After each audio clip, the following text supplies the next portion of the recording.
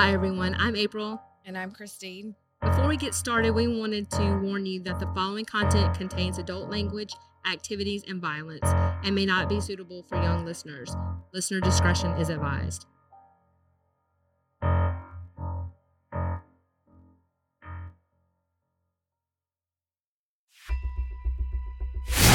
Welcome to Southern Discomfort.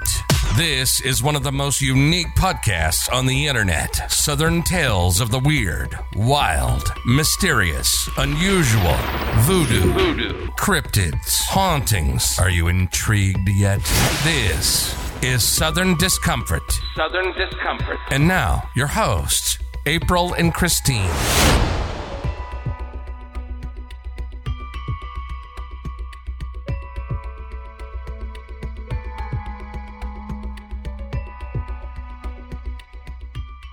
What's up, everybody? Welcome back. What's up? Yes, here we are. Happy Halloween 2020. Here we are. Did y'all think we'd make it? Happy spooky season. Yeah. Well, it will be. And by the time this drops, it probably will be. So, Creeping it real. yes. So, yeah, I'm super excited. You know, this is the most wonderful time of the year for me. And My favorite holiday. yeah, and you. So, what you got? You got an update for us? I do. Okay, so for those of you that have been with us since the beginning, way back in July, which Right. honestly though, it seems like It seems like it's been a long time. Well, does. so our second episode ever was the death of Jessica Chambers.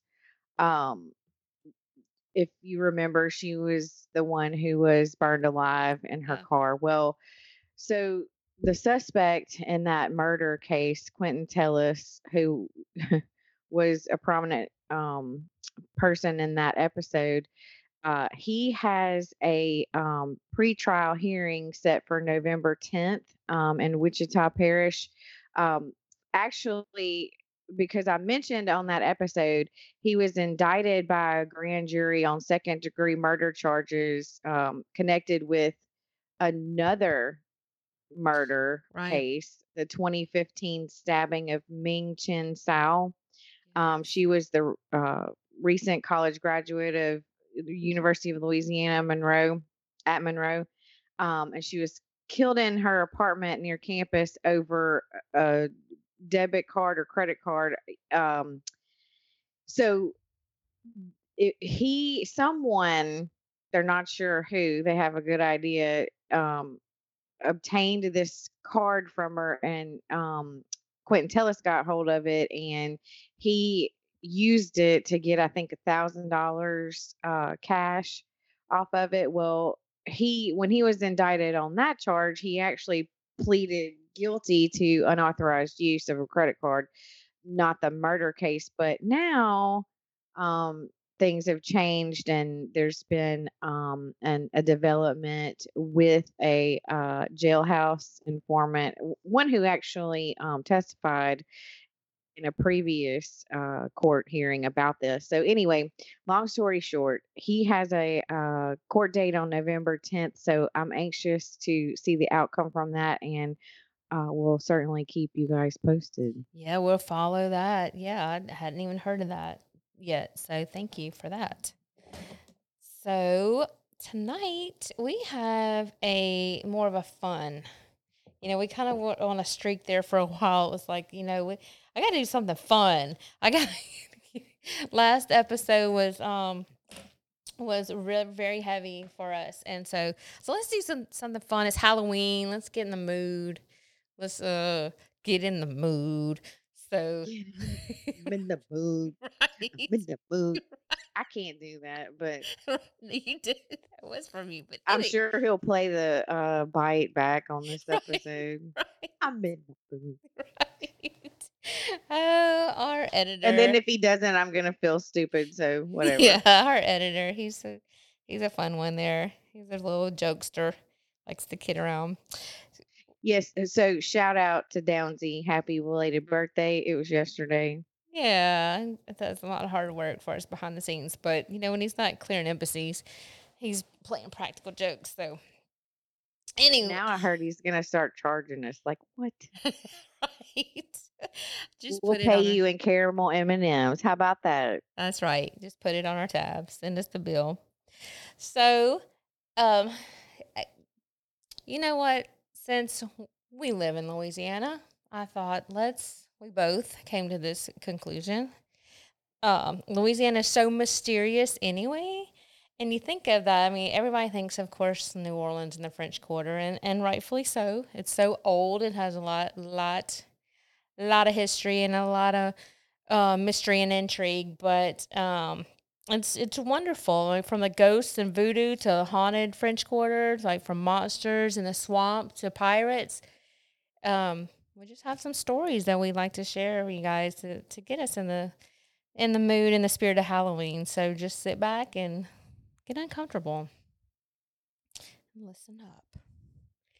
So we have a tale from Arno's Restaurant.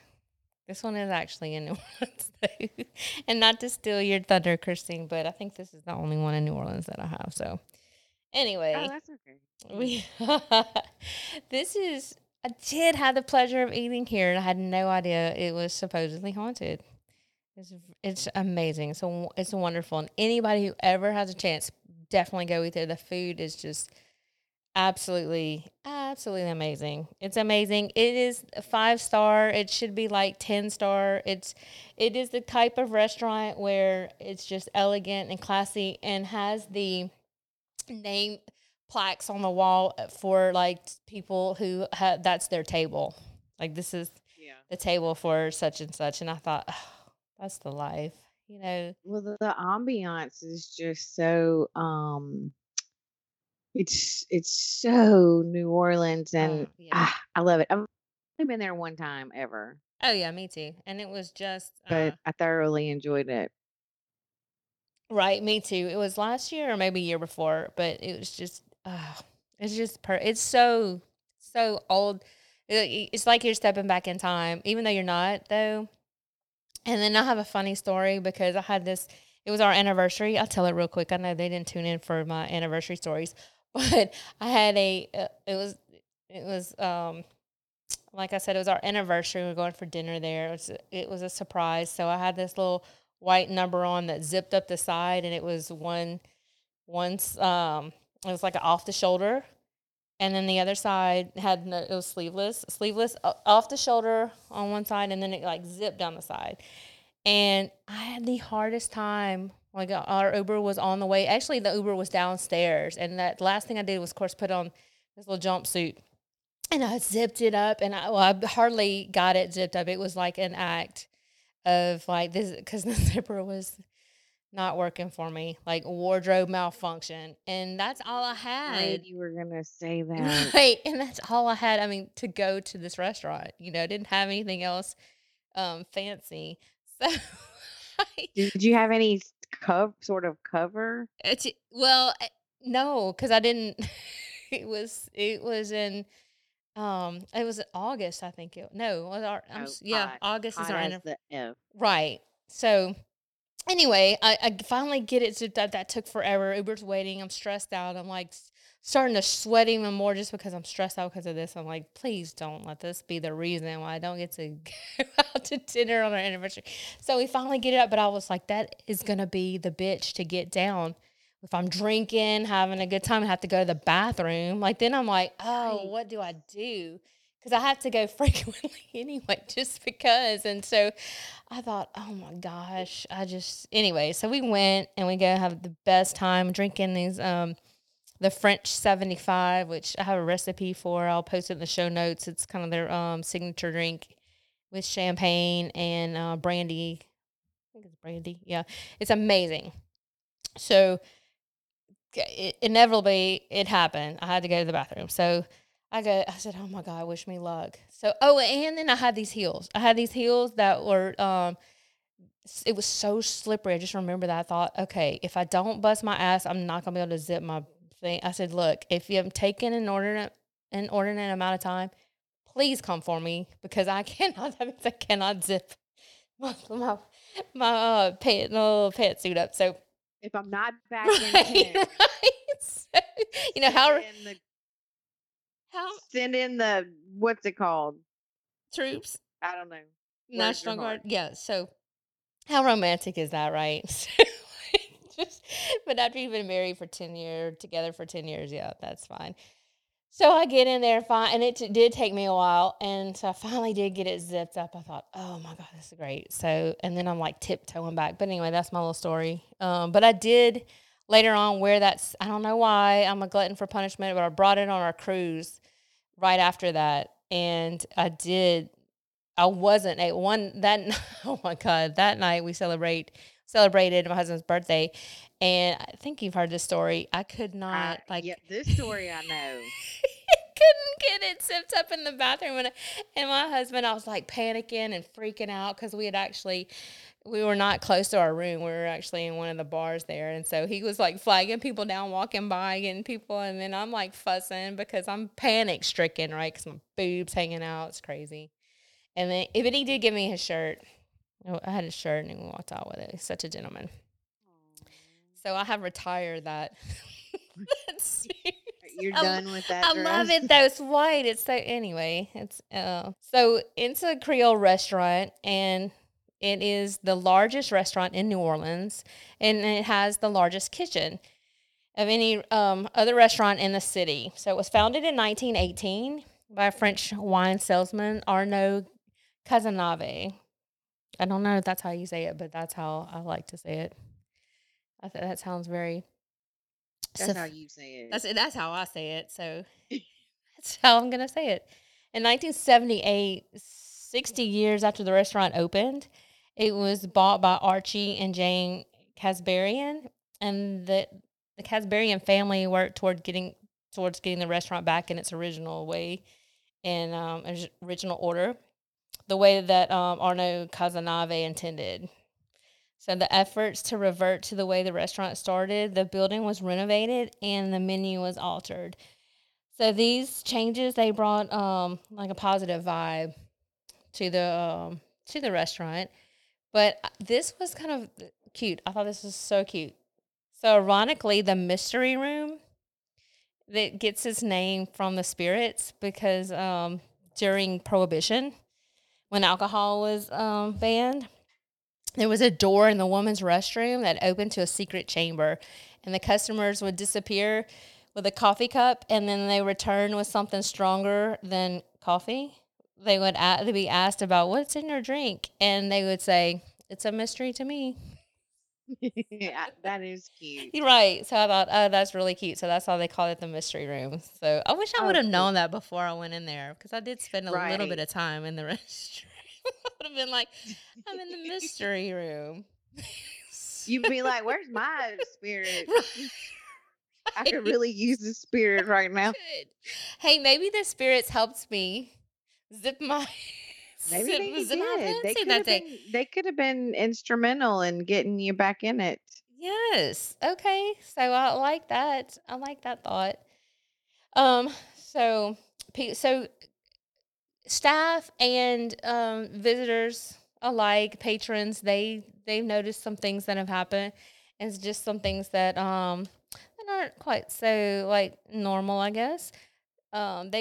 Some people have seen tuxedo-clad gentlemen disappear, like the dressed like waiters of the day, like disappear into walls, like walk down the hall and just disappear into the wall. That's very spooky. And I wouldn't. I'd be like, we gotta go. Check, please. I'm out. Like the food is great, but then too, here's the thing I thought about. If you are if you're in the mood and you're drinking and the spirits, you're drinking spirits and it's flowing, right? I mean, how do you know if you're just not tipsy or drunk? Or are you really Good question. Glad you raised it early on because I had that same exact freaking thought when I was doing my research. Really? See, we're basically the same person, split in half. About 2-3 years apart. So, seen people like turn the corner, people with their trays. This is crazy too because they'll hear people call out orders, just like orders from like the original menu and back in the day, and they'll go into Like disembodied yes, voices calling out orders. What? yes, and then go in there and there's nobody there. Isn't that Oh, weird? Like they're calling out food orders. That's pretty strange. But yeah, Listen, dude, that's not on the menu anymore. That's been gone for like 40 years. right. So that's how you know it's like they like I heard a voice and they were ghosts. Ma'am, are you sure? Yes, because they were calling out these dishes that we don't even eat. I don't even know what they ate back then, but they like out.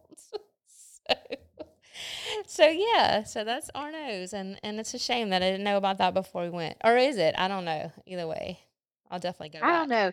I want to say, and I mean, I don't know if you came across this, but I want to say I've heard that like Arno's ghost has been seen before, but that could be just, like Oh yeah, embellishment.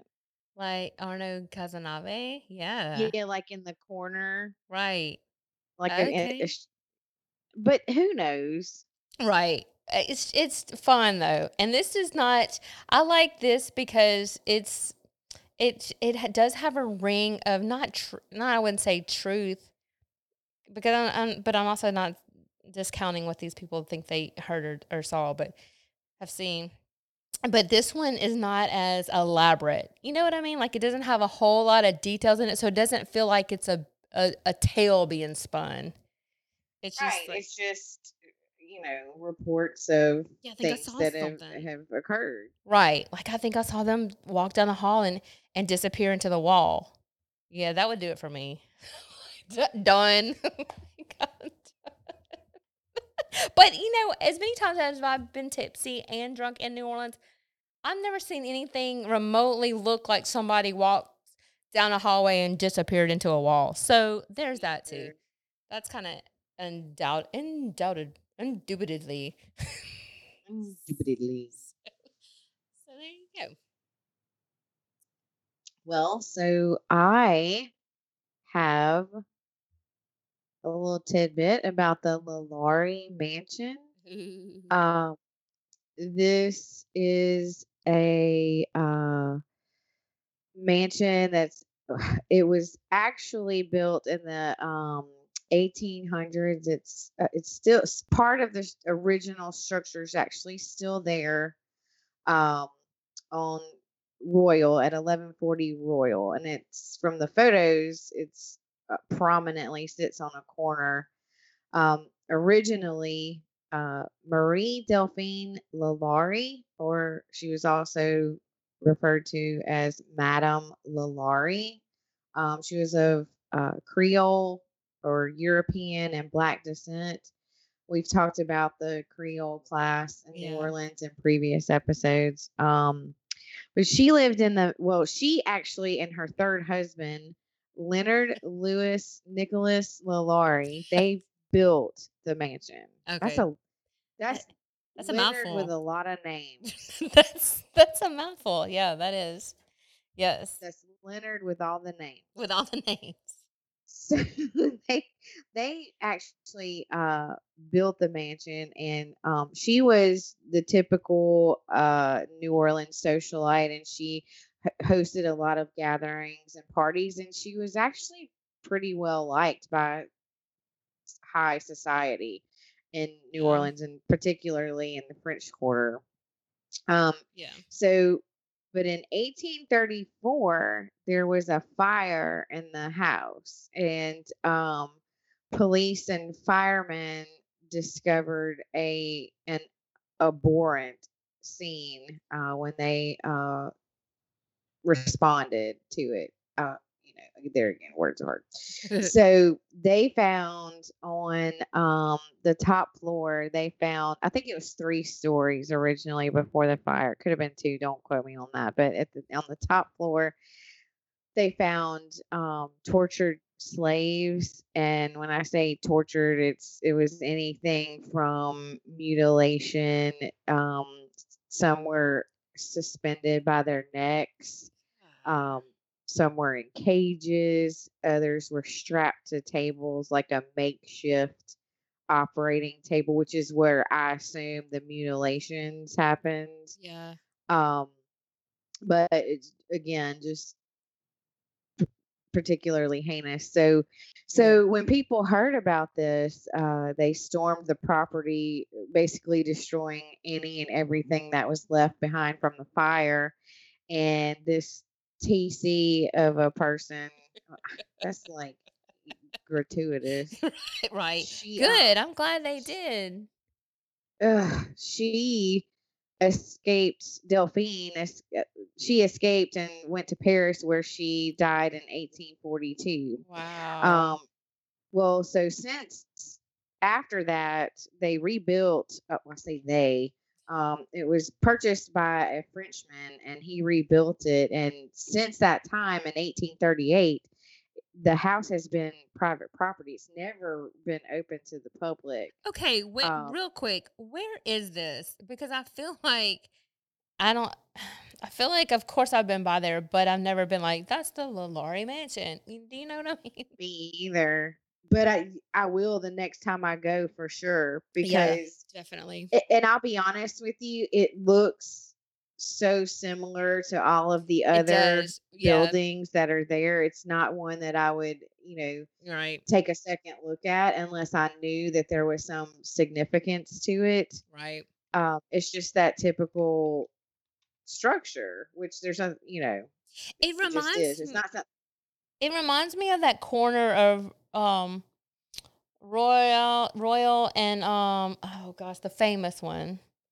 That famous corner. It's in all the commercials. It's in, it's that famous corner with the brown building. And anyway, we'll have to edit that out because, like This you one said, I it want all to looks say the is same. rounded. Yeah. But this one's 1140 Royal. I know that doesn't tell anybody shite, Well, but then maybe that's that is the it. I don't address. know. We'll have to Could be. check that out. Fact check But that. I know we need fact check. Fact check, please. So no one from the public though has ever been allowed in, Oh. but they're over the years, and gosh, almost 100 years, I guess 90 years ish. There have been claims that people hear the screams from Yeah. the tortured slaves, and they can be heard from the streets.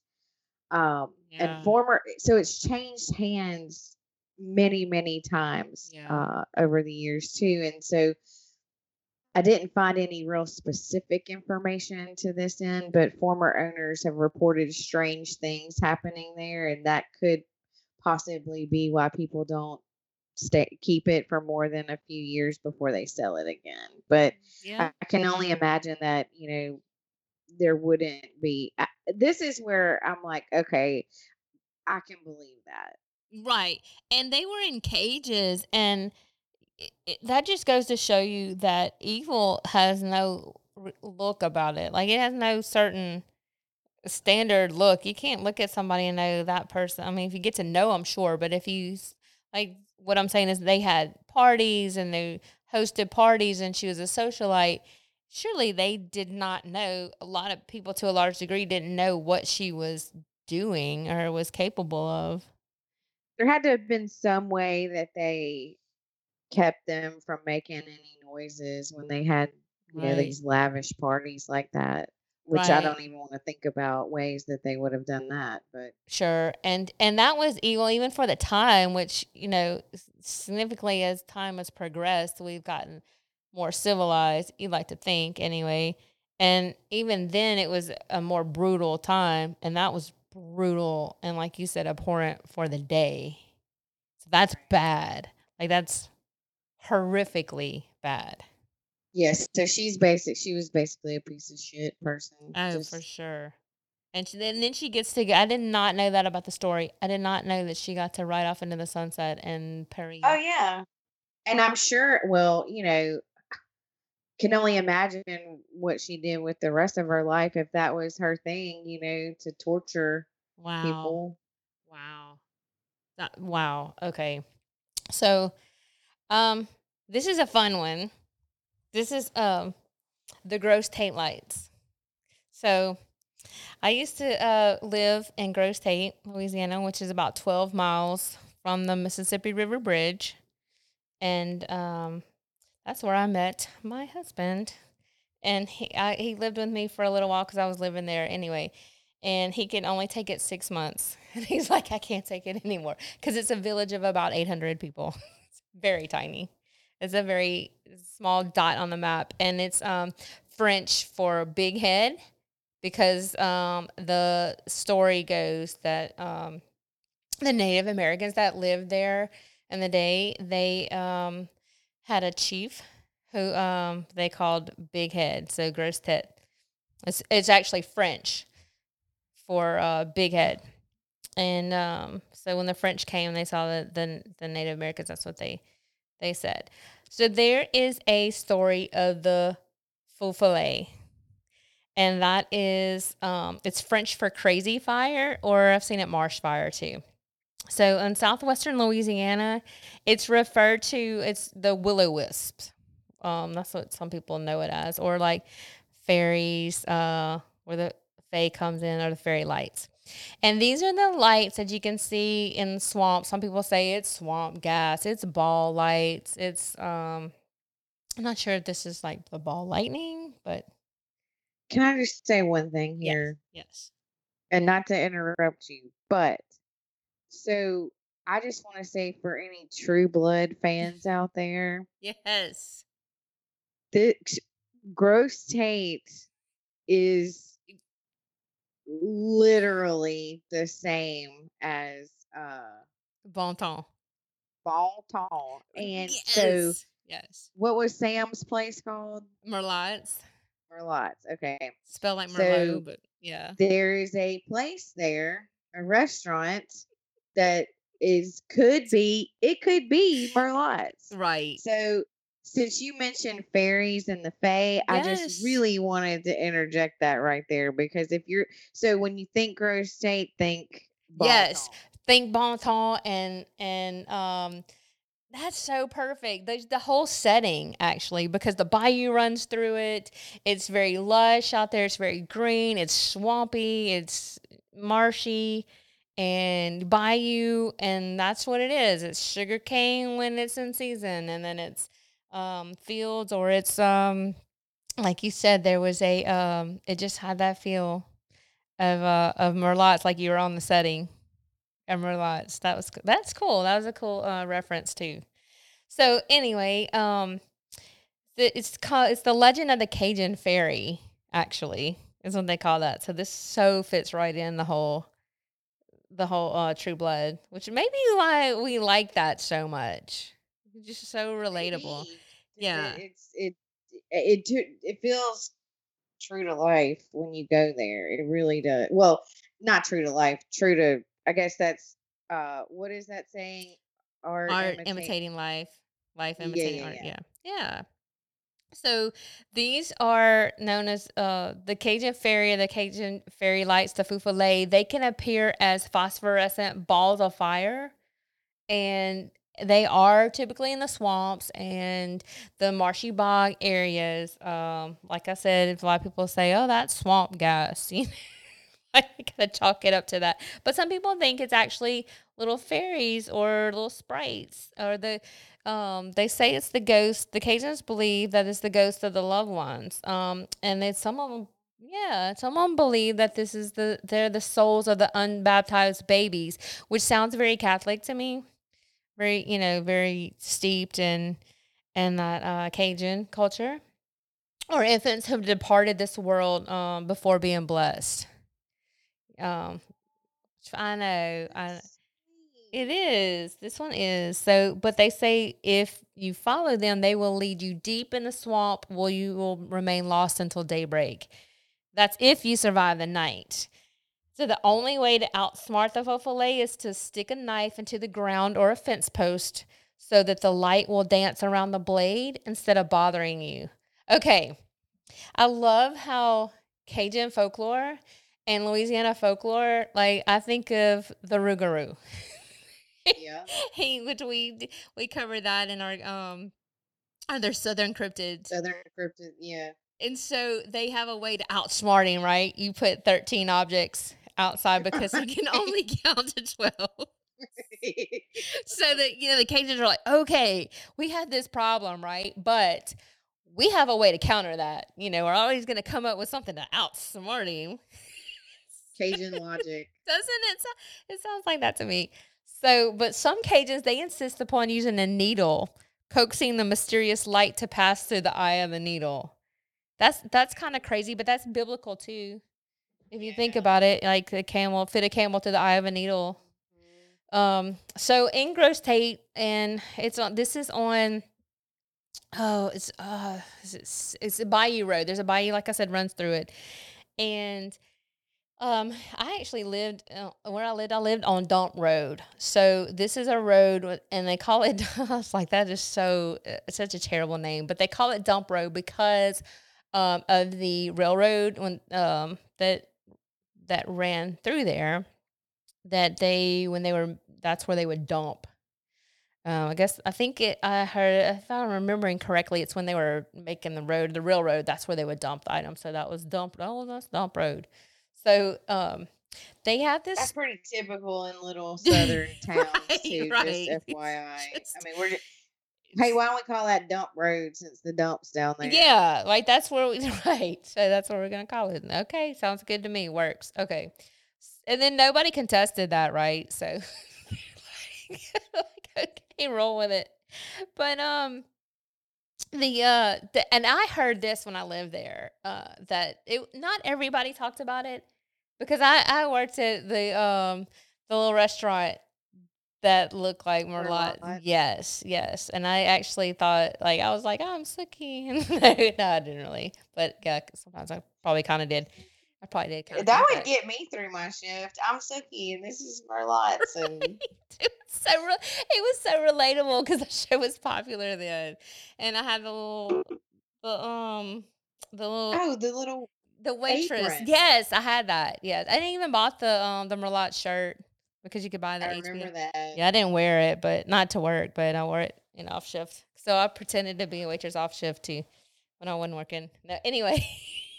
I digress so hard, but there were stories that people would come in and they would talk about the ball lights that they would see in the and it's on private property now, but evidently, I heard it through the people who lived there and the story was passed down, but people would drive from Baton Rouge, people, LSU students, through the years, they would come looking. And I don't think they do it so much now, but they would come looking for those lights. It was known in that area. There's these ball lights out there. So the story goes that there was a railroad employee. It was the Texas Pacific Lines. Words are hard. So he was right. And on this road, that's where the tracks were. So one of the employees, he would routinely visit the area, and he would manually switch the tracks. And one night, his lanyard went out. The light in his lanyard went out, and he was hit by a train. So it was decapitated. And so they say that the light is his lantern, the light that they see, the ball light that kind of jumps around, moves around. That's his lantern moving around. He's looking for his head. And that's the story that goes right. And that sounds like a story, a yarn, right? So I don't know, man. That's a pretty good one. That is. But it was pretty amazing to go back and look at the stories. And you can go look it up on Reddit and certain places and little pockets online. But there were stories about people who were even back in the 60s. And so they were we would go out there and we would look for this thing. We'd pile up in the car. And go look for it. So you never went looking for these? No, because it's on private property now, and so you can't. Yeah, you can't just go out there and look. You can, but you couldn't. You shouldn't. Right. You should not do that at night. It's probably not worth it. Not out there, because everybody, I promise you, owns at least one gun. At least, and they're wearing it. They just put it on their gun rack. It's that kind of place. So, There was an LSU professor. He insisted that the light was caused by swamp gases released, the methane and the rotting vegetation and the light. That's where the light comes from. That's womp womp womp. Like I'd right? like to believe it's the spirits of the unborn or the Right, fairies. yeah. So that was kind of cool. It was kind of cool to actually be around that kind of conversation. Like, don't bring your science in here. Right. Don't ruin our faux filet with your science. Right. Incidentally, what's the drink du jour? Right. Because we actually we forgot forgot. that. Yeah, that. sorry about that, guys. You have to go into this episode, and listen to it a little bit to find out the drink du jour, which is Voodoo by Tin Roof. Not to be confused by Voodoo from Dixie Beer, but this is actually Tin Roof. It's Born in Baton Rouge is what they call it. It's actually on the can. That's pretty cute. So it's an American Pale Ale, and it's a juicy, hazy APA. I like it. It's very similar to my favorite, Devil's Harvest by Southern Prohibition. It is it's light and it's very citrusy though to me. But the way they described it is a heavily dry hopped American Pale Ale. And so in that case, you would probably not like this drink, Christy. Heavily hopped, I'm out. Right? Yeah, it's too hoppy for me. So It's too hoppy. it says expect melon, passion fruit, tangelo, and pine flavors. And you know what? That is exactly, well, I don't know that I don't have a good palate to specifically pick out each one of those, but I did pick up on it was very citrus heavy. I like it. I like it a lot, actually. See, and I will say, like those citrusy notes, I like that. It's the hoppy finish that just Gotcha. like, whoop, I just don't like it. Sorry, that was a terrible noise. No, I can see that, but I guess that part doesn't bother me so much. So I like it. That's good. It gets, I really like it. I like it a lot. I like it a lot. Yeah. You know what? This is our silly episode. We're gonna loosen Get silly. loosen it up on this one because we've had a couple of heavy ones. So I hope you enjoy. So next on my list is St. Louis Cemetery. Oh yes, it's getting good now. Well, so in St. Louis Cemetery is what if you've ever, I mean, like if you're local, obviously but if you've ever visited New Orleans and you've seen the above ground burial vaults or Yes. tombs or what have you, whatever name you use. Some people refer to them as crypts. They're not really though, right? That's not They're really. not. They're vaults. They're truly vaults. Okay. Burial vaults. Right. And we've referenced why this is commonplace in New Orleans in previous episodes. But if you're curious, definitely, don't take my word for it. Go and goggle it. Fact check it. Fact check it. But so St. Louis Cemetery is actually 3 cemeteries. It's St. Louis 1, 2, and 3. And number 1 is the most famous. So I'm going to again reference a previous episode, actually our inaugural episode, Storyville. It is actually located in close proximity, if not like crossover into where Right. Storyville was. It's 8 blocks from the Mississippi River on North Basin Street, which is where Storyville was. Yep. 1 block behind the French Quarter. Can I say? So just wanted to, pay homage to our inaugural episode. Which is everybody's least favorite. It's probably one of my favorite ones. It's just one of my favorite stories. I'm sorry, I just jumped in here, but I probably would have liked Storyville the day because they had a lot of fun there, you know. Right? And I'm not referring exclusively to sex, of course. You know, that's where the music was. That's where it was lively. Everybody else felt like in comparison, was stuffy, and you know they couldn't have a good Laid time. back, Right, yeah. loosened up, like Drink, have yes, a good flipping time. yeah. I think that would have been my spot. Just See, go. Mom, I can refrain from using the F You bomb. did great. I'm proud of I you. can't promise that I'll continue to. So the cemetery has been there for almost 300 years because, as we've said before, New Orleans is actually older than the United States. And there are well known ghost inhabitants of the cemetery. So I'm going to Okay. talk about the three most popular. Okay. And the first one is going to the first one needs no introduction. Okay. It's freaking voodoo priestess Marie Laveau. Okay. If you don't know who she is, I don't know what to Down tell in you. Louisiana, where the black trees. Yep. Yep. So she's, I'll tell you. If you don't know, I'll tell you. She's New Orleans' most famous voodoo practitioner. And she lived from 1801 to 1881. Um, she's been she's well, there many reports very often by locals that she walks the streets of New Orleans since she died in 1881. But some people believe that a voodoo spell actually brought her back to life, that's not necessarily her apparition, that's her, that she was brought back to life and is still, Mm.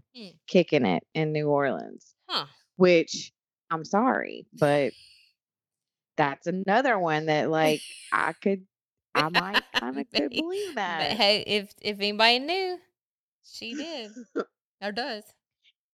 So, she supposedly laid to rest in the Glapion tomb, which is her family's tomb, and she walks among the graves with a head wrap and traditional voodoo dress, often seen walking into the Glapion tomb. Like that's home base for her. Oh.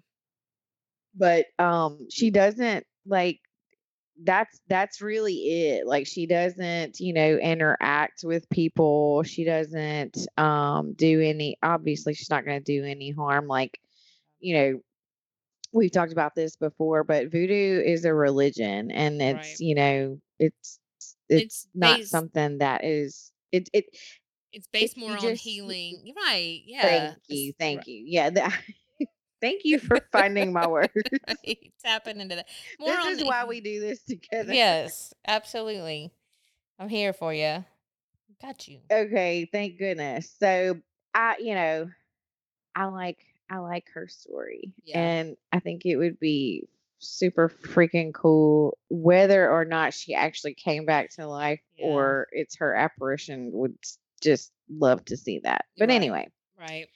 so she's, I would say, the most prominent resident of St. Louis. And next is Henry Vines, a gentleman who had no actual home because he was a seaman or sailor. Seaman's fun to say.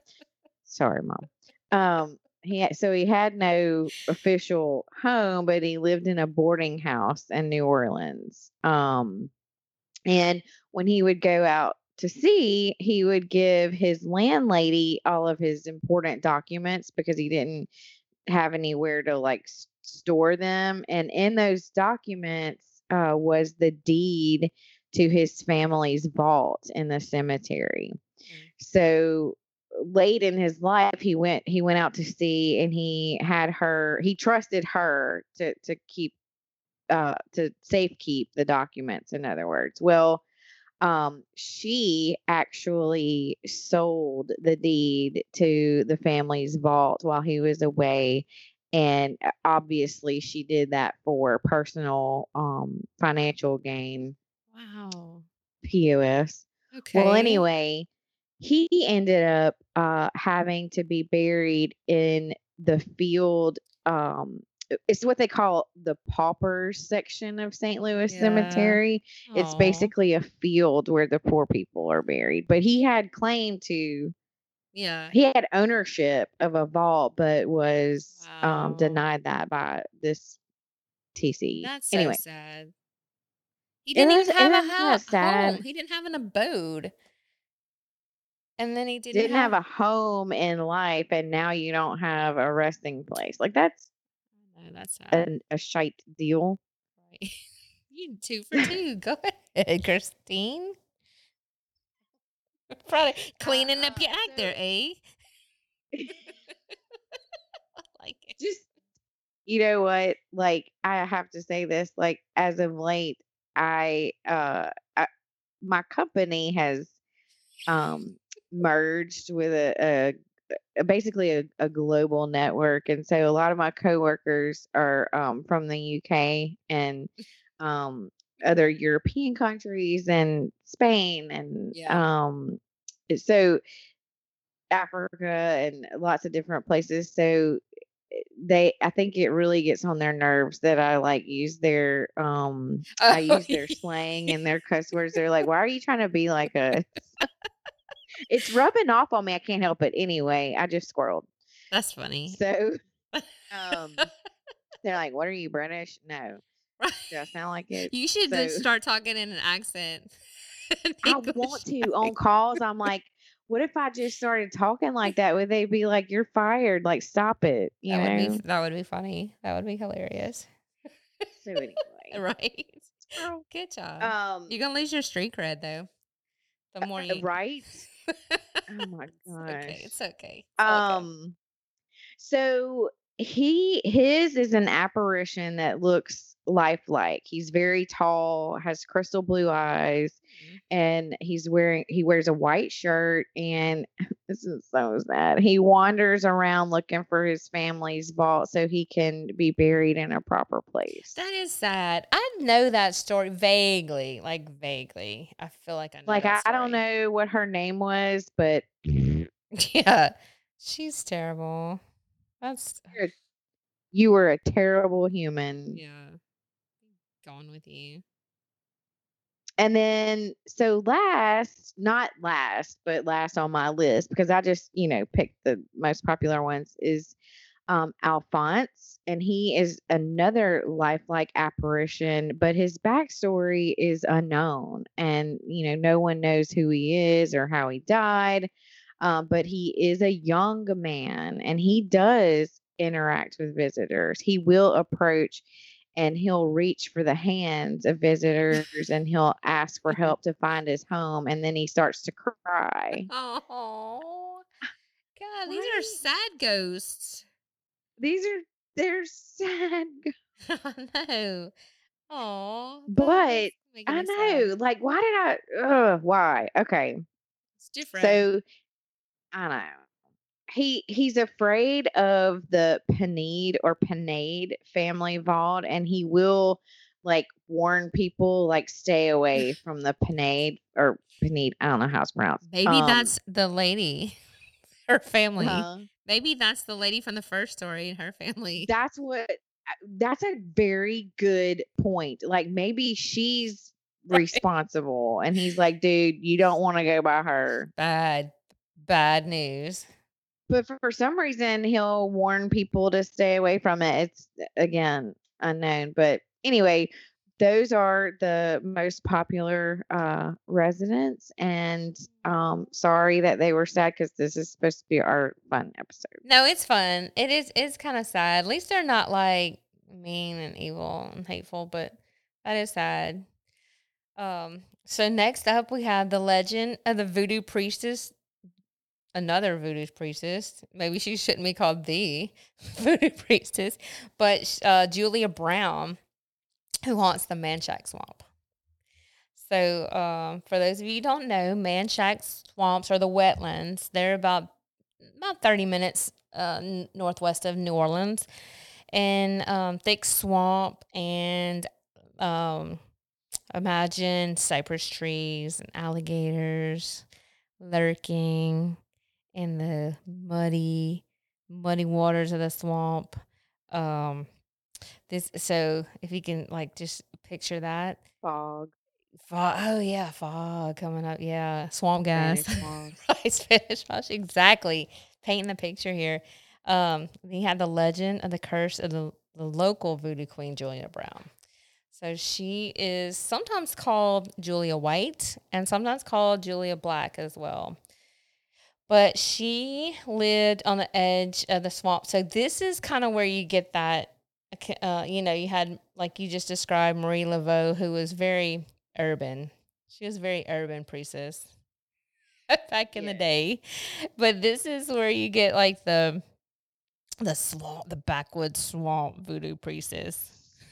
Also, you can think True Blood, the episode when she's in the van and she gets it was Tara's mom was getting exorcised. Oh, Yeah, it's for the she ended up being a fake, but anyway, it's this kind of voodoo priestess, the swampy kind. That is a good that is a good analogy. I like it. Right. They picked up on a lot of Louisiana culture and legends. So she was known for her charms and her curses, and she would sing eerie songs with her guitar on her porch.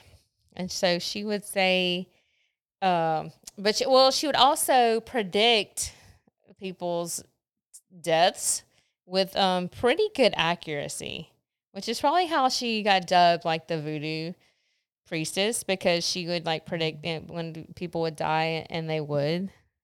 But predict. Oh, you're gonna die. I didn't know how specific that was, but maybe it was pretty specific, because why would you be? That's the people's go-to, right? Oh, she's a witch. She's a voodoo priestess. You immediately get dubbed that. But there aren't any records of her voodoo work, or even her references as a voodoo priestess by the name of Brown, who worked. Who did her voodoo magic, I guess. But like a practitioner, yeah. Yeah. Oh, well, I said that wrong. Sorry. Hello, brain. There aren't any records of like her actually doing any voodoo work, but she was there was a voodoo priestess or queen by the name of Brown who did work in New Orleans. So this is kind of interesting, and this is around the 1860s, which was the time when Marie Laveau was around as well, too. So I don't know if they, surely they ran into each other or they knew each other. But this was, and this is before she went to the swamp, and maybe that's why she did. I don't know. We're speculating here. I'm just kind of reading into the story. Maybe that's why she got moved out to the edges of the swamp. Like, what if she was like, "This is my turf. Like, you need to go to the woods." I was just thinking that, like, turf wars. Like, you can't voodoo over here. This is where I voodoo. You have to voodoo over there. Okay, fine. I'm going to Manchac. It actually wasn't called Manchac. It was actually called. There were 3 different communities in that area, and that was a big logging area, and they would send their timber to as far up north as Chicago, so by way of New Orleans. They would farm the farm. They would use the cypress lumber and send it up there. But it was the towns of Ruddock, Frenier, and Napton, all before it was Manchac, but these were all on the edge of the Lake Pontchartrain. And so, they also farm cabbages too, which I thought was kind of interesting. So they would send their cabbage and their cypress up there. Cabbage, right. But maybe it grows well in the swamp. So I thought, okay, well maybe so. So she would, so the railroad would bring the cabbage and the cypress up north. This is when they didn't have any roads. They didn't have doctors or electricity. So you can imagine. So all you would have to do would probably say, like, take these herbs, eat this, whatever. And then, like, that's how she would do her, voodoo work, her magic. But one thing that she's noted for saying and even singing on her porch was that, she thought everybody took her for granted. And then I took that to be like, maybe they really everyone didn't wholeheartedly buy into the whole fact that, she's a voodoo priestess. So, and she's basically like a FU. She's just said, one day I'm going to die and take the whole town with me. So she is noted as saying that. Right. So, in September 29th, 1915, there was a massive hurricane, and it blew through the town and blew them away. Almost everybody in the town. Oh, so that's the legend. She wasn't playing. Right. So this was after she had passed away, of course. And so this hurricane comes in and kills all the people. Of course, that's where the legend spurs up, after that. It's like, whoa, she did say she was going to kill everybody in the town. Wow. Right. And so homes were flattened, buildings were demolished, miles of railroad tracks were washed away. They did have a few survivors, and they said how they told stories about how they clung to cypress knees and tried to hang on, and they could listen to everybody else drowning in the swamp. So I mean, this was brutal back then, and they said that the hurricane did seem to come out of nowhere, but now they say that she haunts the swamp, and you can see a lady in her white gown. It's always a lady in a white gown, She's wearing a white gown. A lady in white. Right. Walking through the swamp. And so, and then you can hear screams in the swamp. So yeah, that's pretty crazy and creepy. I like that one. I didn't know about her. Yeah, I didn't know the story until I looked into it, but I'd heard. Yeah, I was just about to say, so now would be a good time for a break. Okay. Let's take a break and we'll come back. We'll tell more stories, creepy stories.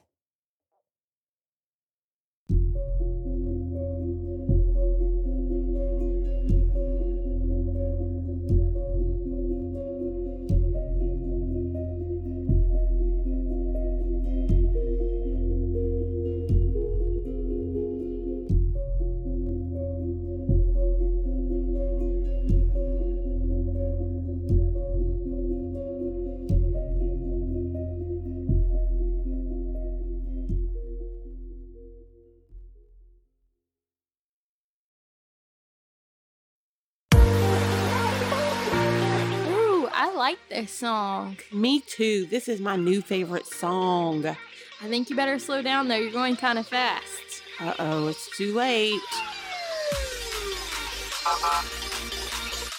Oh my God. It's a motorcycle cop. That reminds me. I've been listening to this new podcast called Motor Cop Chronicles Podcast. Motor Cop Chronicles?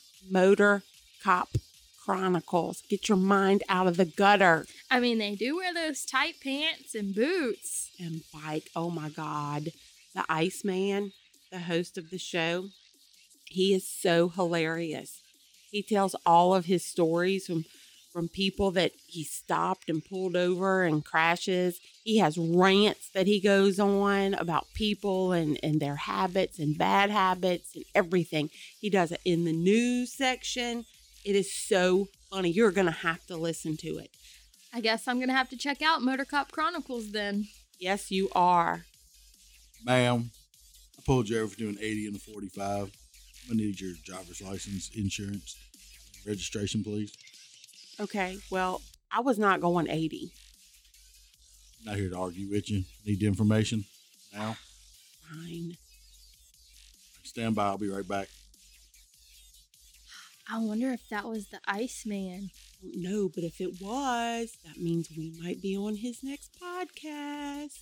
Maybe so. All right, ma'am, I need you to sign right here. It's not admission of guilt. Just states you're going to pay a citation or show up in court.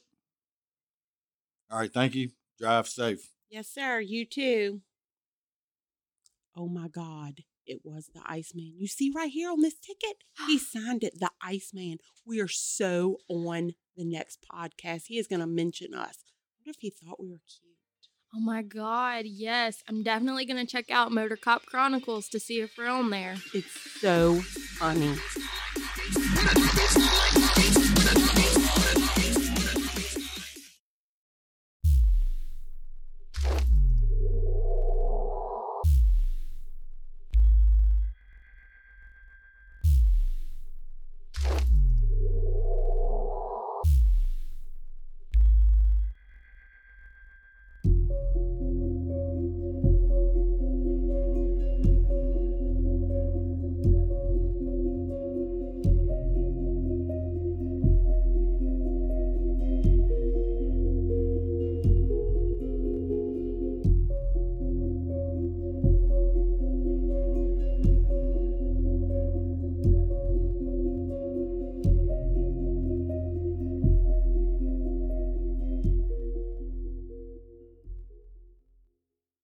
So next up is Lafitte's Blacksmith Shop at 941 Bourbon Street in New Orleans.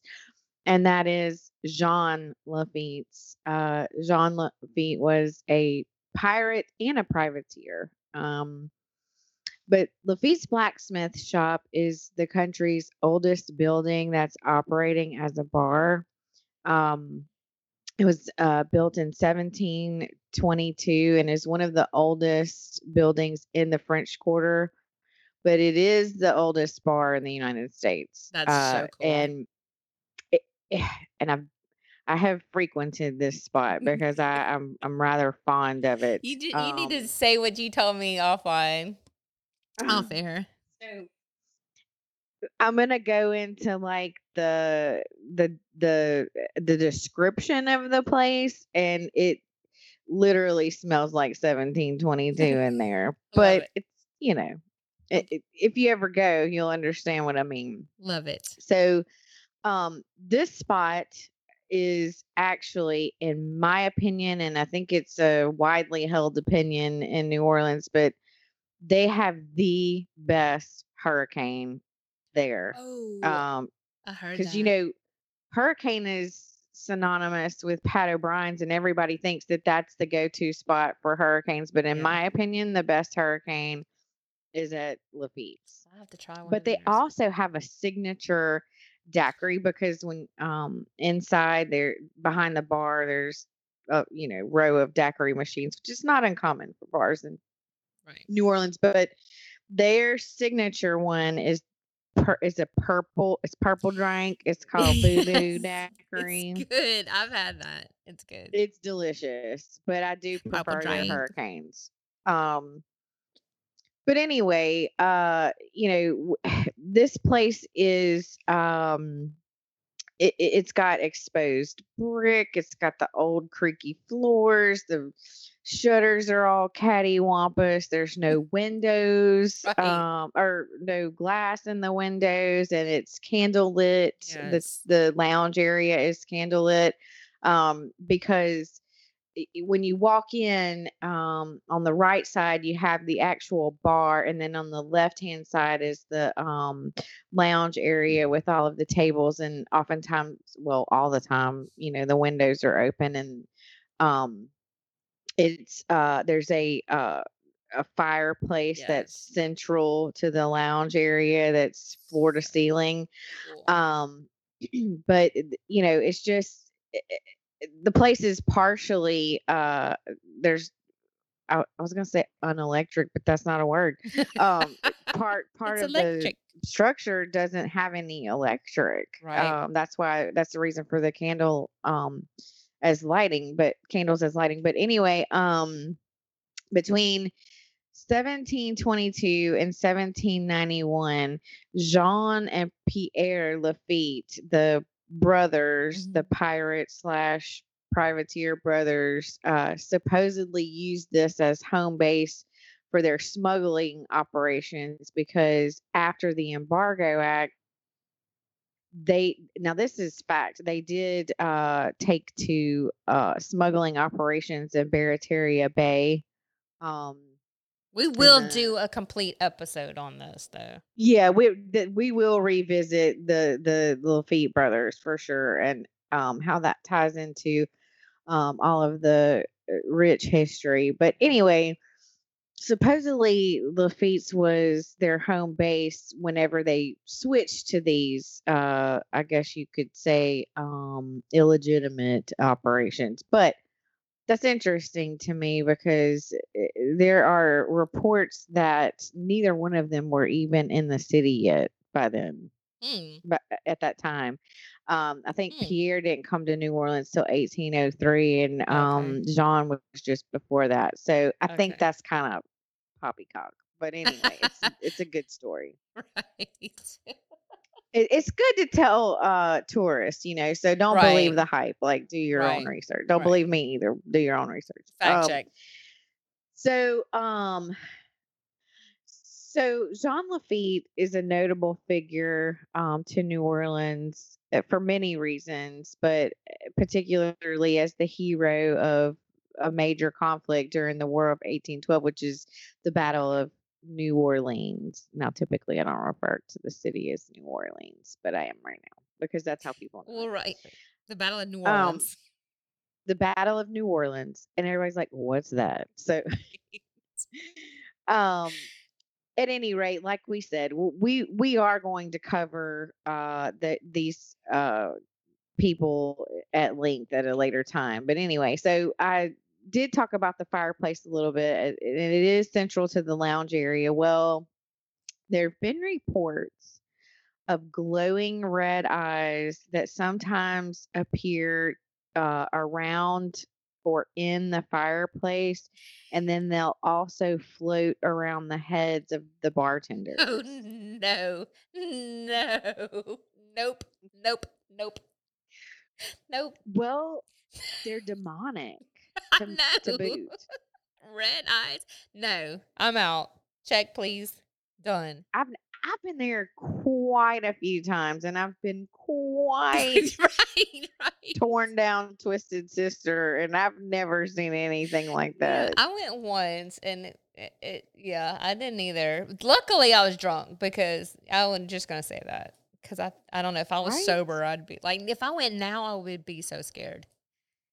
Yeah, well, I would be constantly like I would be fixated on looking for the The red eye. eyes, right? Maybe they've been there, and I just never noticed them. Right, exactly. That's what I was saying earlier. What if you, like, that's kind of what I was saying, but, what if we had walked right past ghosts on Bourbon all the time and we were just so drunk we missed it. I mean, I think it's probably it's probable. If I was a ghost, that's where I'd want to remain forever. Wouldn't that be the coolest place in the ever French to just Quarter? be? And because how entertaining is that? You could laugh at everybody too. You could see some sights and mess with people too. Crazy. Yeah, very. Well, it's supposedly also haunted by people killed in French Quarter fires of 1788 and 1794. Yeah. And the ghosts of Lafitte are Jean Lafitte himself. And he does not interact with anyone. He keeps to the shadowy corners and he stares until people notice him, and then he'll disappear. Oh, like what? Pirates of the Caribbean. Yep. What's his name? Stellan Skarsgård. What is his Yep. character? And he's like in the corner and he just comes out, like peels off Doesn't the that make wall. you think of him? Yeah. Yeah. Yeah. And so, okay, so here's a fun fact. He's only ever been seen on the first floor. I didn't know there was a second floor. I didn't either. And I've been there lots of times. So I'm going to have to fact check this because when I was reading it, I was like, there's no second floor. And if there is, it's not like, there's nowhere to go. I mean, maybe is that just for employees? Like they have a stairway?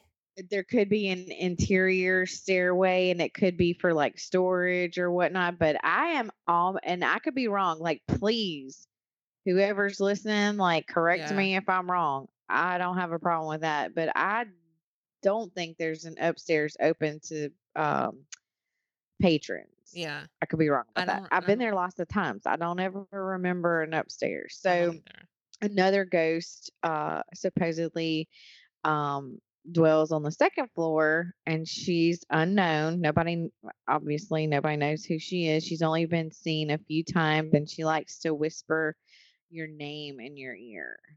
Oh man. which is super weird. I have heard that sober and drunk. Man, wow, okay. You just made me think. I just get super scared. Super weird. Like, and they say that she does that just because she wants you to know she's there. She doesn't mean any harm. She just wants to scare you to death. Yeah, thank you, creepy lady.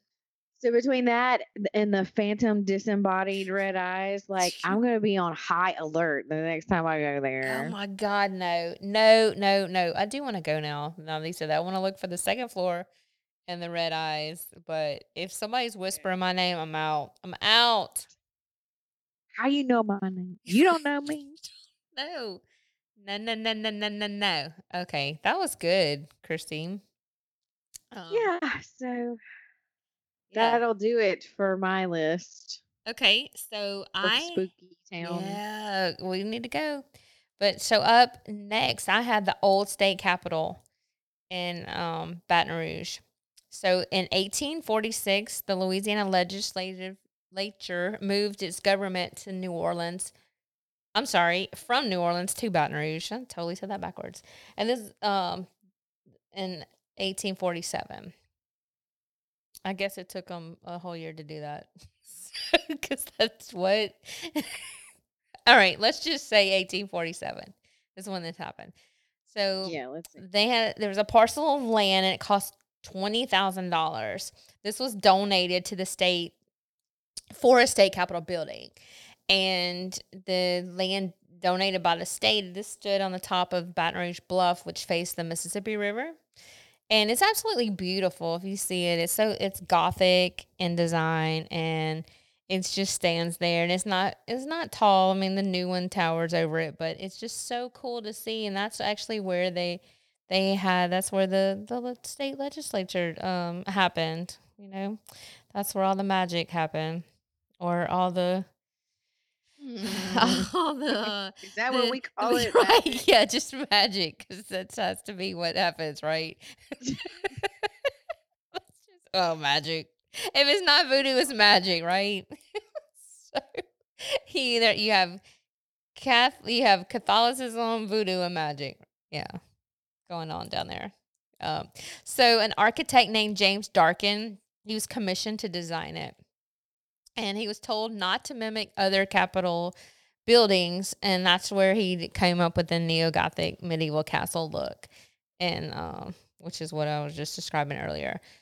And the materials were actually cheaper and durable to build this. This was during the Civil War. A Union admiral, he captured the state of New Orleans. The state of New Orleans? The city of New Orleans. And the seat of the government. The seat of the government was moved away from Baton Rouge. So then this castle is I say castle. It's actually it looks like a castle. Why not? It was used. Yes. It was used as a prison and then as a garrison. So not only is it cool and creepy and Gothic, just it doesn't look spooky. Just it looks cool. But it actually has this crazy history about being a prison and then a garrison. But it caught on fire twice, and the Union troops gutted it, left it as an empty shell. So then it was transformed and reconstructed, and then this William Ferré is who reconstructed it, and he is credited with the installation of the stained glass dome. And then the beautiful spiral staircases. So if it's worth looking up if you want to if you haven't seen it already or know about it. It's very pretty. It's just it has some sort of attribute. Is it the tallest? Oh yes it is. It is the wait, I thought that was the new one. Hold on.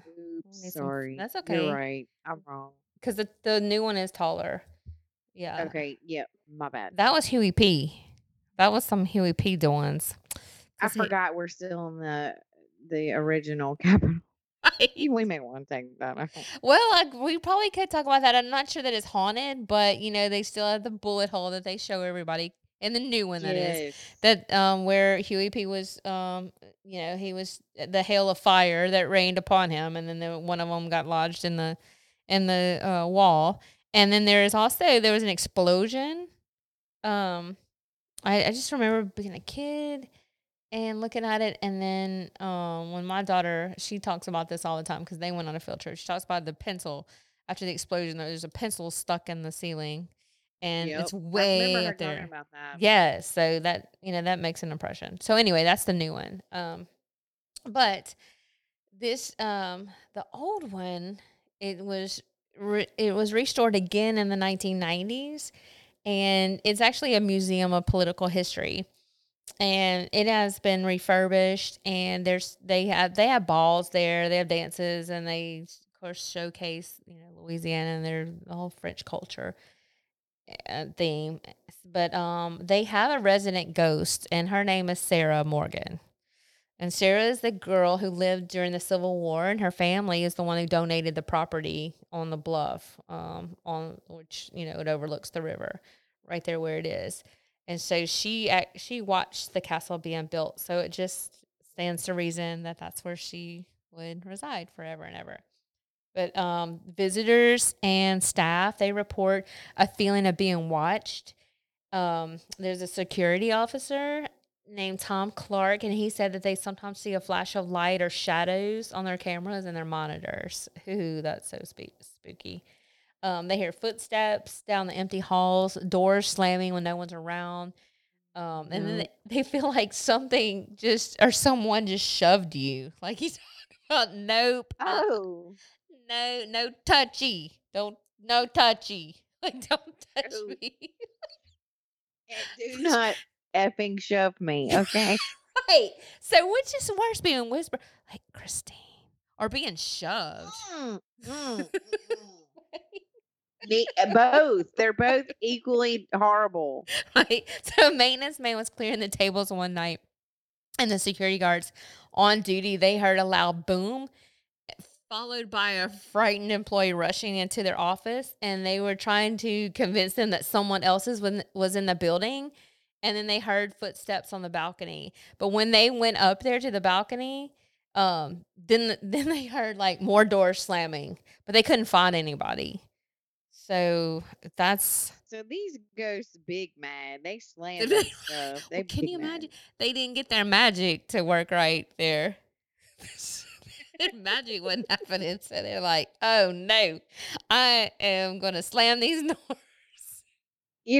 I will say, if my ghost, when I'm a ghost, I'm a door slammer. So I am a door slammer too. I'm a cabinet slammer and I'm a door slammer. That's true. But I'm not a wall puncher, so No, not a wall puncher, but I will slam a door real proper like. Yeah, me too. Let's run in the family. That's funny. So there you go.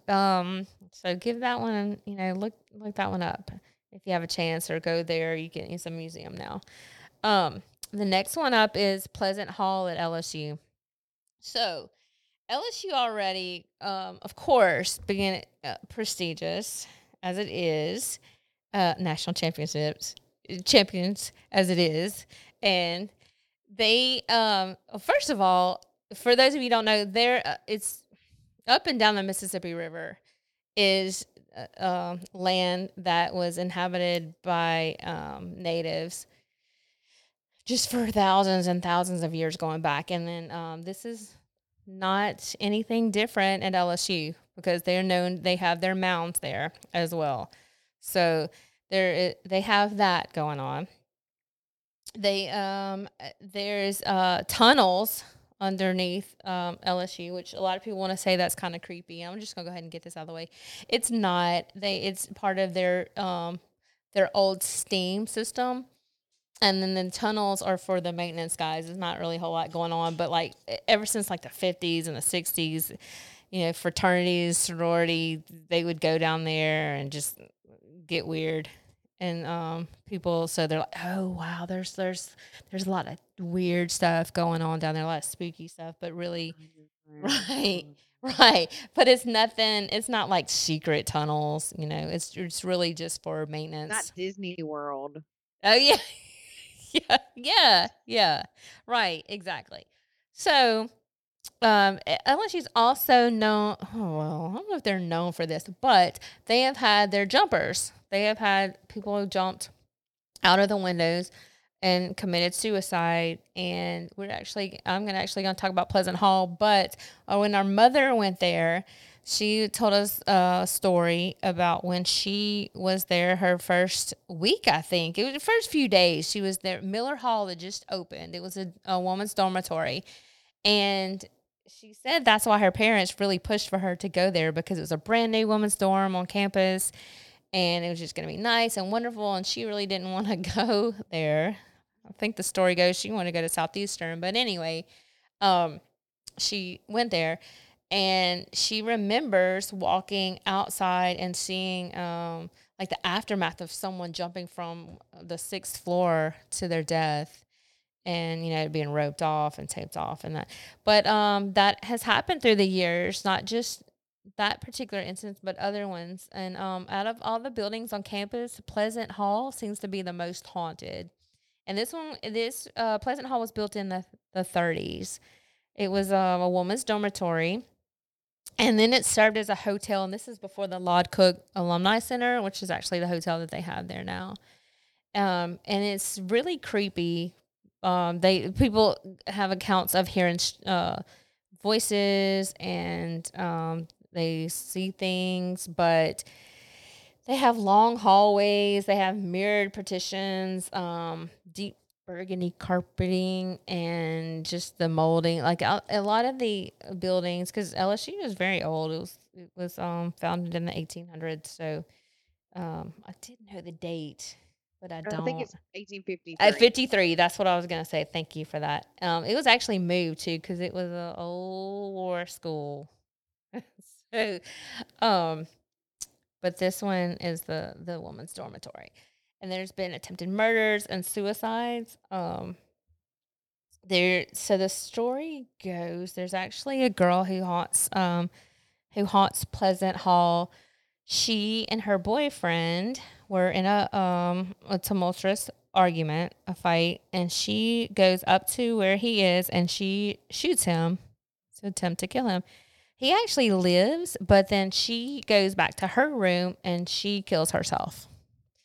And so, and this was in room 312. There's even a room, so like 312.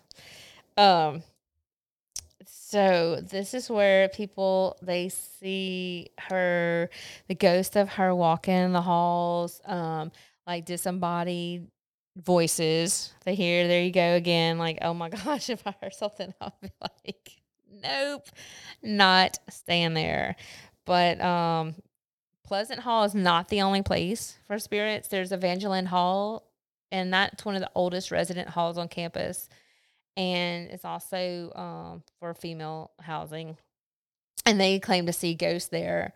But they believe that they have ghosts there to protect them, though. They don't believe they're actually there to do them any harm. That they actually claim that they protect them. So they just get the spooky, creepy feeling. So yeah. I don't know how I would feel about that. I know. Can you imagine? Like, look, I'm just here to get my degree. I'm just here to go to the next party, and then they wouldn't care anyway. But some of the more serious ones, no, I'm like not trying to be friends with a ghost, unless they're the ones that want to be cool and protect you and hang out with you. Then that's cool too.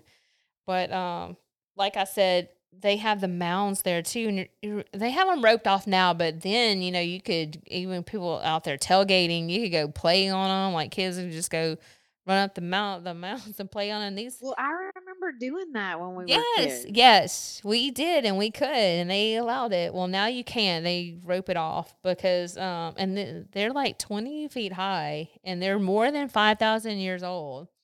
But they don't believe that. Let's see, I think I have that in my notes from here. They don't believe that was actually, those were burial mounds, because they've done sampling and things like that. Or maybe they didn't. Maybe I shouldn't say that because I'll get in trouble. But they don't. They don't believe that Just kidding. Yeah, no, they actually did. I'm sorry, I was telling the truth. So the LSU professor Brooks Elwood, he took core samples, and these core samples, they had layers of charcoal, and so they think that was possibly from pit barbecue or cremation. They don't think they actually buried them there. Like that was the way, like they would. But it's still the remains. Right. Exactly. Yeah. The other thing that's cool too, and at some point I definitely want to do an episode of Poverty Point and Watson Break. So these are two places in Louisiana, and this doesn't have to do with the story. We were just talking about the mounds. Or I guess I don't know. I brought it up. Poverty Point is in North Louisiana along the river. It's just an absolutely amazing place. I've never been there. Definitely want to go. We should go, and then I we want to should go too. We're should gonna go. go. We'll We're go. doing it. and we'll do an episode on it. But it's just absolutely amazing how old it is, and I mean they think they're these mounds and these structures that the Native Americans built are over 11,000 years old. Like, that's crazy. And not only that, Watson Break is even older than that. You can't tour that because that's it's not open to the public. It's actually on private property. But people, big names like such as Graham Hancock, he's actually been to Poverty Point and to Watson Break, which is, like I said, on private property. I'd love to go there. The mounds on Watson Break they predate the pyramids. So I just said all that to say that these mounds are a large part of the statewide system of mounds. The ones at LSU, Poverty Point, Watson Break, and it's just we have those in our state, and it's Just wild. wildly amazing. So, that is the Creepy Tales at LSU. So now I have one from where I live, my hometown tale. And this one my kids told me about. This is the Witch of Zachary. What? They told you about this? They did. They told me. So it went around social media in their little circles. So I had to look this up. So is this like a what's it called? A local legend? Yeah, but there's another word I'm looking for. Can't find it. That's okay. I'll It's think of it. big. It's a big word. It's It's so a big big. word, so- and it's It's so big I can't remember what it is. So Alice Penny Taylor, she was the wife of Isaac Taylor, and he may or may not have been the nephew of U.S. President Zachary Taylor. And in looking this up, I must say, everything that I thought I knew about the Louisiana president, Zachary Taylor, was wrong. or I didn't know. Like, for instance, he's not from Louisiana. Didn't know that, but okay. wow. I know. I didn't know that. Okay. Much of the land which the city now occupies, and we're talking about Zachary, Louisiana, is part of a 160-acre farm owned by Daryl Zachary. Also thought Zachary was named after Zachary Taylor. It's not. Yeah. I thought it was. Right. I'm here to debunk everything. Just totally pull the plug. Deflate. In the 1880s, Zachary sold his land to the Illinois Central Railroad, and they built a track and a depot on it. It still runs through the city today. Not the trains, but the tracks are there with the depot. And the village quickly grew up around the depot, and they called the city Zachary after the original farmer. And they had a post office there. It was opened in 1885. And Thomas Edward McHugh was his first mayor. He also became mayor of Baton Rouge, too, by the way. There was a fire that devastated the city in 1903. And this was caused by a greengrocer trying to flame ripen his bananas. I thought that was kind of wild and crazy. And there's Wow. a historic village, which is cute, quaint. They have a farmer's market there on Saturdays. The works. It's a tiny little city. Now we have about 19,000 people. I'm sorry, 14,000 in 2010. I'm not sure what it is now. I guess we'll find out after the 2020 census. And it's about 16 miles from Baton Rouge. In 1812, Zachary Taylor. This is the part where, okay, I'm kind of going to digress. I am going to get to the Witch of Zachary, but this is kind of blew my mind, so I kind of want to throw this in there. He was born in Virginia and moved to Louisville, Kentucky. So Zachary Taylor was not from Louisiana. So that's wild. The only Louisiana president wasn't from there. He was a captain in the army and then served in the War of 1812. So that's what like brought him to Louisiana. So he was a Southerner and a slaveholder, but he did not push for the expansion of slavery and sought out sectional harmony above other concerns. And so to avoid the issue of slavery, he urged settlers in New Mexico and California to bypass the territorial stage and draft constitutions for statehood. And this is what led to the Compromise of 1850. Yeah. So his nickname is Old Rough and Ready. I do remember that. But he bought a plantation in Baton Rouge. So this is where he gets his like, I guess like people thinking he's from Louisiana, but he's not. He's not. He just ended up there. But he did die of stomach disease, and they What does that mean? Not sure. He ate some, but they did say that just before he died, he ate copious amounts of raw fruit and let's see, was it raw fruit and milk? I think it was. So maybe the milk was contaminated, but anyway, he had Fillmore actually came in and he served his terms. He only served 16 months, which I knew it wasn't long, but I guess I also forgot that he died of a stomach disease. But there is a theory. This was kind of cool too. There's an assassination theory around this too. That right, that he was poisoned by pro-slavery Southerners because I mean, his it sounds like it. Right. Like what stomach disease? Ate It did. rotten fruit and milk. No, somebody poisoned him. Right, that is more believable for me. So some people said that because Washington had open sewers and his food or drink could have been contaminated, but other people lived there too. You know, he wasn't the only one that lived there and got stomach disease. Right. So That's so vague. He died of stomach disease. right. Anyway, I'm getting way off track, but I did want to throw that in there because just to me that was pretty interesting. All right. Can I just say I Yeah. just remembered what the term is for what I was going to ask you? If Yes. this was Yes. it's urban legend. Oh, yes. Okay. Because Absolutely. you said the kids told you about it, so I'm like, this is like sounds like urban legend. Right. Okay. And so Carry on. right. All right. So that was a little sidebar for Zachary Taylor. And I guess we'll leave that in, but you can fast forward. Well, I guess not now because it's too late.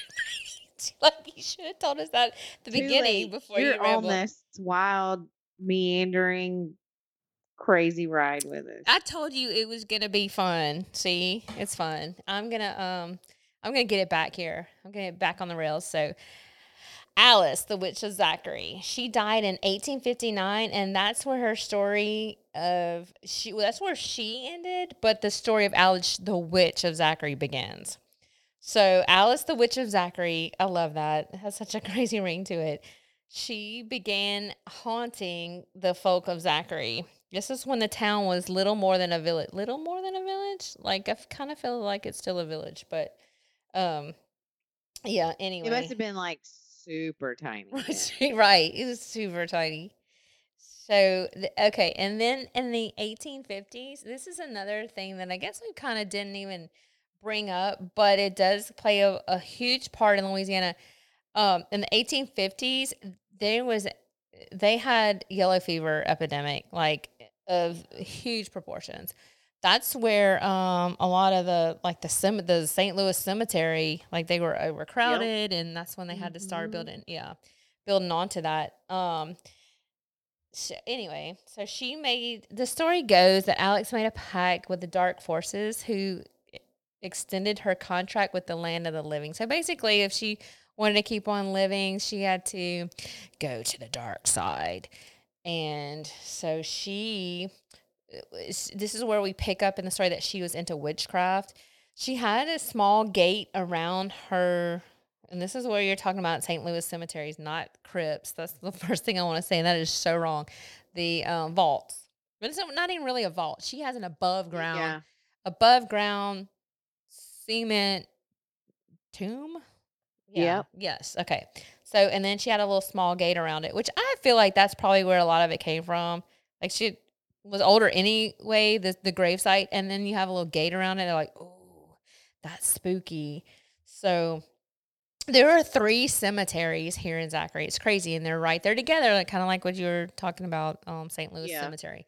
So there's Zachary Public Cemetery, and this is on the crossroads. This is at Church Street / Main Street. And then I know where that is. right, and 964, which is also Old Scenic Highway. And the corner of it, and the very corner, that's actually where the Zachary Public Cemetery is. And then right next door, if you're going, I'm also directionally challenged as well. If you are going north on 964, the one next to it is Azalea Rest Cemetery, and then next to that is Bueller Plains. So all 3 of these it looks like one big cemetery, but they're actually 3 different ones. And so they say she just haunts all 3. She just goes her free roam and goes through all 3 of them. So whether she held a grudge or whether she was just tired of like her cramped confines, she would not rest in peace. So 3 separate occasions, the slab covering her grave was moved and her remains were later found outside her grave. That's pretty, yeah, that's creepy, right? That's so creepy. So they put heavy iron bars to her grave to hold her in, basically. Oh my God. I know. And then they say the locals, which I know quite a few, claim that you can spot. No one's ever told me this though. They claim you can spot her roaming the cemetery at night, calling out to her loved ones. But they also say she's searching for a way to escape the cemetery to carry out a vengeful killing spree. Oh, stop. Right. And so documentation of Alex outside her tomb started in the 1950s and 60s. Yeah, so numerous occasions the concrete slab was broken, and the next morning her remains were found outside her grave. Like this kept happening. No, okay, sort of wish I never knew this. So okay, this is pretty crazy as well. So there was one of the cemetery, a man on the cemetery maintenance board. His name is Rain Rogelio. He reached out to forensic anthropologist Mary Mainheim for help in 1990. Okay, so if it must have been bad or something happening because he reached out to her for assistance. She's dubbed the Bone Lady. She actually wrote about this in a book. And you can find that online, one of the online Google books. But Is she she's not affiliated or not with LSU? Is this someone from somewhere else? No, I believe she is. She's because they're big. Yes. They have a big anthropology. They department. do, and they have been a part of. I don't feel like they get enough credit. That they have been a big part of help to identify cold cases. Yeah. LSU in their department. Yeah. So she's LSU. She's a forensic anthropologist. Okay. I was just curious about that, honestly. Yeah, I'm not sure that she's there anymore. This was back in the 90s when he reached out, but he wanted to put a face with the bones, with the story of the Witch of Zachary. I mean, no, that's okay. You don't have to do that. We're good. He's like, who is this chick that keeps like popping her bones out of her grave? Like, this is weird. But she's like, I don't want all these bones in here. Right. And then who better to call? Like the Bone Lady. I love it. But teens like in the 50s, they would hang out there. Like that was their, I think it was more like parking. Like teens were like parking there because actually that's where Derek Todd Lee, before he was caught, there's a connection to a couple in parking. Shut up right now. Are you serious? I'm serious, and we'll cover that as well. But we're gonna have some guests on to And by shut up, I mean tell me more. Right. I didn't really mean shut up because I really wanted to know. But right, yeah, they were parking in this very cemetery. So you have got to be kidding me. I'm not. I am not. We will get more, more on that later. But We're gonna have to now. yes. So she was repeatedly dug up and left out, and then he just hoped that she could examine these bones and say, "Okay, who is she?" So she did that, and she wrote the bone lady. She wrote all about Alice Taylor, who was the witch of Zachary. So she was about 19. Alice Taylor, that is, when she died, and she was about 5'2". Her hair was crudely chopped off at the shoulders. I'm not sure how they. Well, I guess maybe her hair was still there. Okay. She had a bad haircut. Yeah. Yeah. So she suffered from a terrible fever before her death, which was during the yellow fever epidemic. So more than likely, she contracted yellow fever at 19 and she died. But she was married for a year. There was no evidence to prove her family notes and that she was pregnant right after her death, because that was part of the local lore too. But there's no evidence of that. But Did you mention, like, do they know where she lived in Zachary? no, they didn't say that. Huh? Because before you told me all this shit about her throwing bones out of her grave, I was gonna be like, can we go to her grave? Well, there are pictures. We'll have to identify it because you can ride by. Because I rode by last time and I was. But but the locals do see a lady in white, walking through all three of the graveyards, and she disappears, and that's creepy to know that in this small town we have a haunt. We have a ghost. Yeah, I have a totally different outlook now. Right.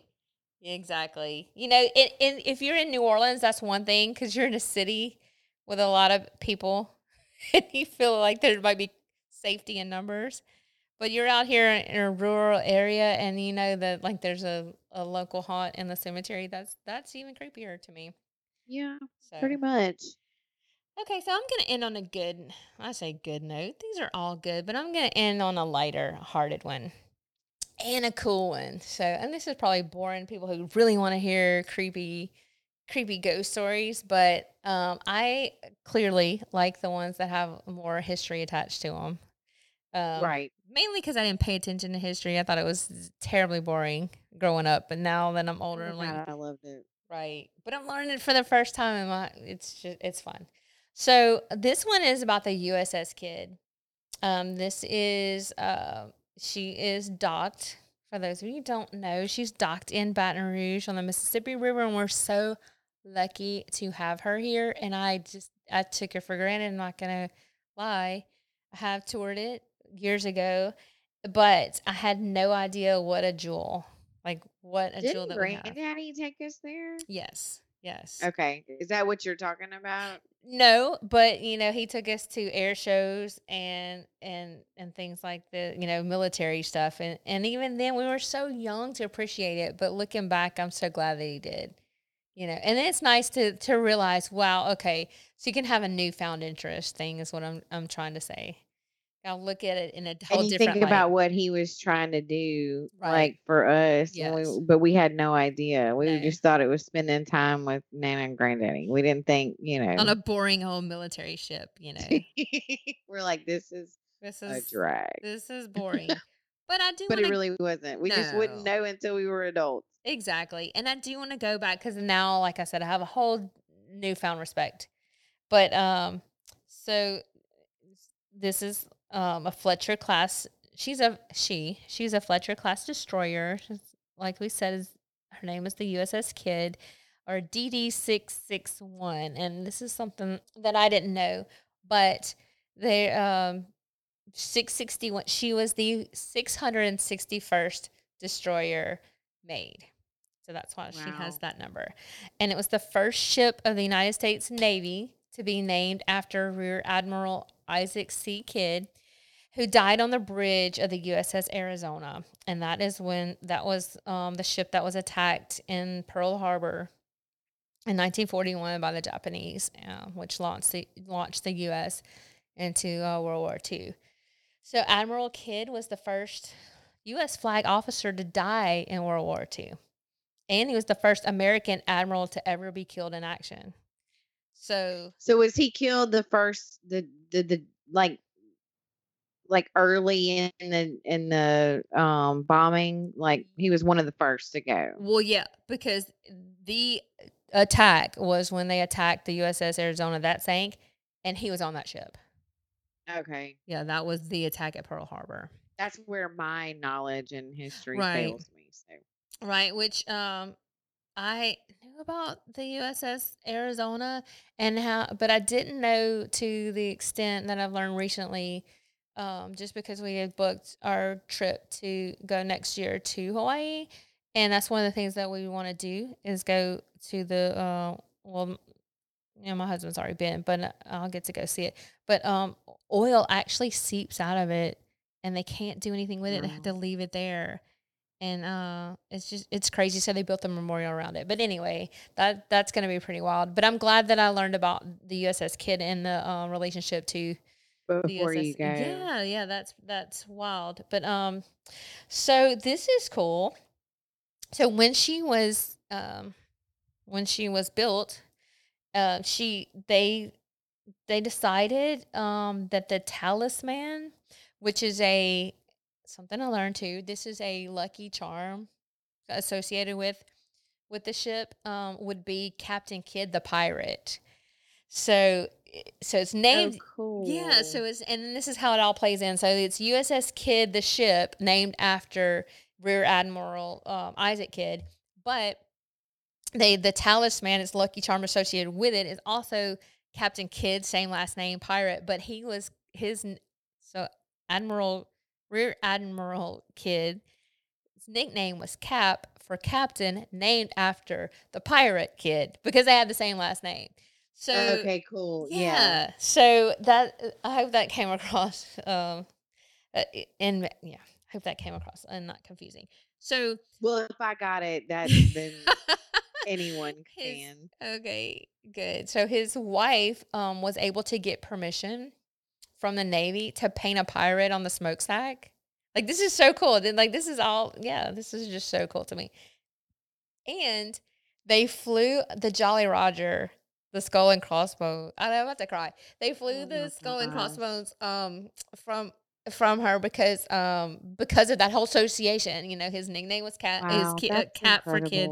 Yes, and not the whole time. You know, just from just kind of like a ceremonious thing from where she was built to where she was gonna go. And so, like, how cool is that? And then her nickname was Pirate of the Pacific.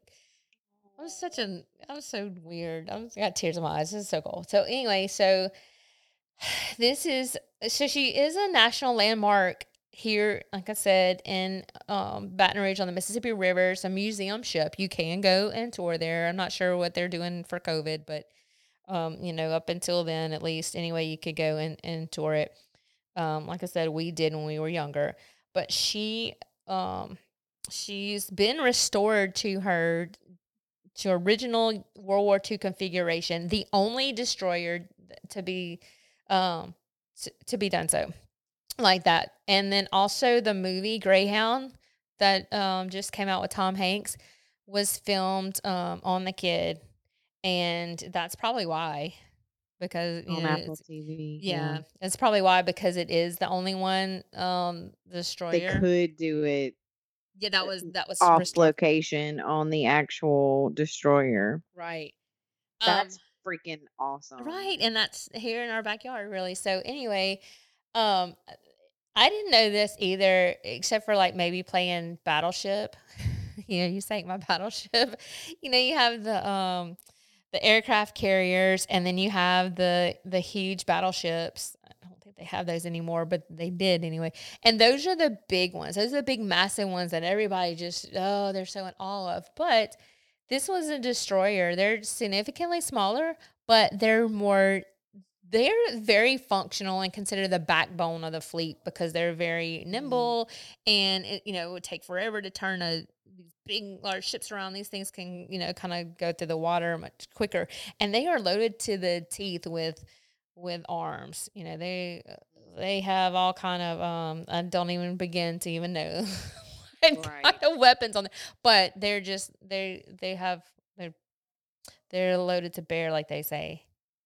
So anyway, so she fought in World War II, and also Korea, and then the battles of Tinian and Guam, and then one particular rescue. She fought off 8 Japanese bombers while simultaneously bringing down 2 downed pilots to safety and not receiving any damage. So they thought, oh my gosh, she's got to have this lucky clover attached to her. But later on, that would prove to be not true because she did suffer some kamikaze damage from kamikazes. My gosh, those things, like, what could they do?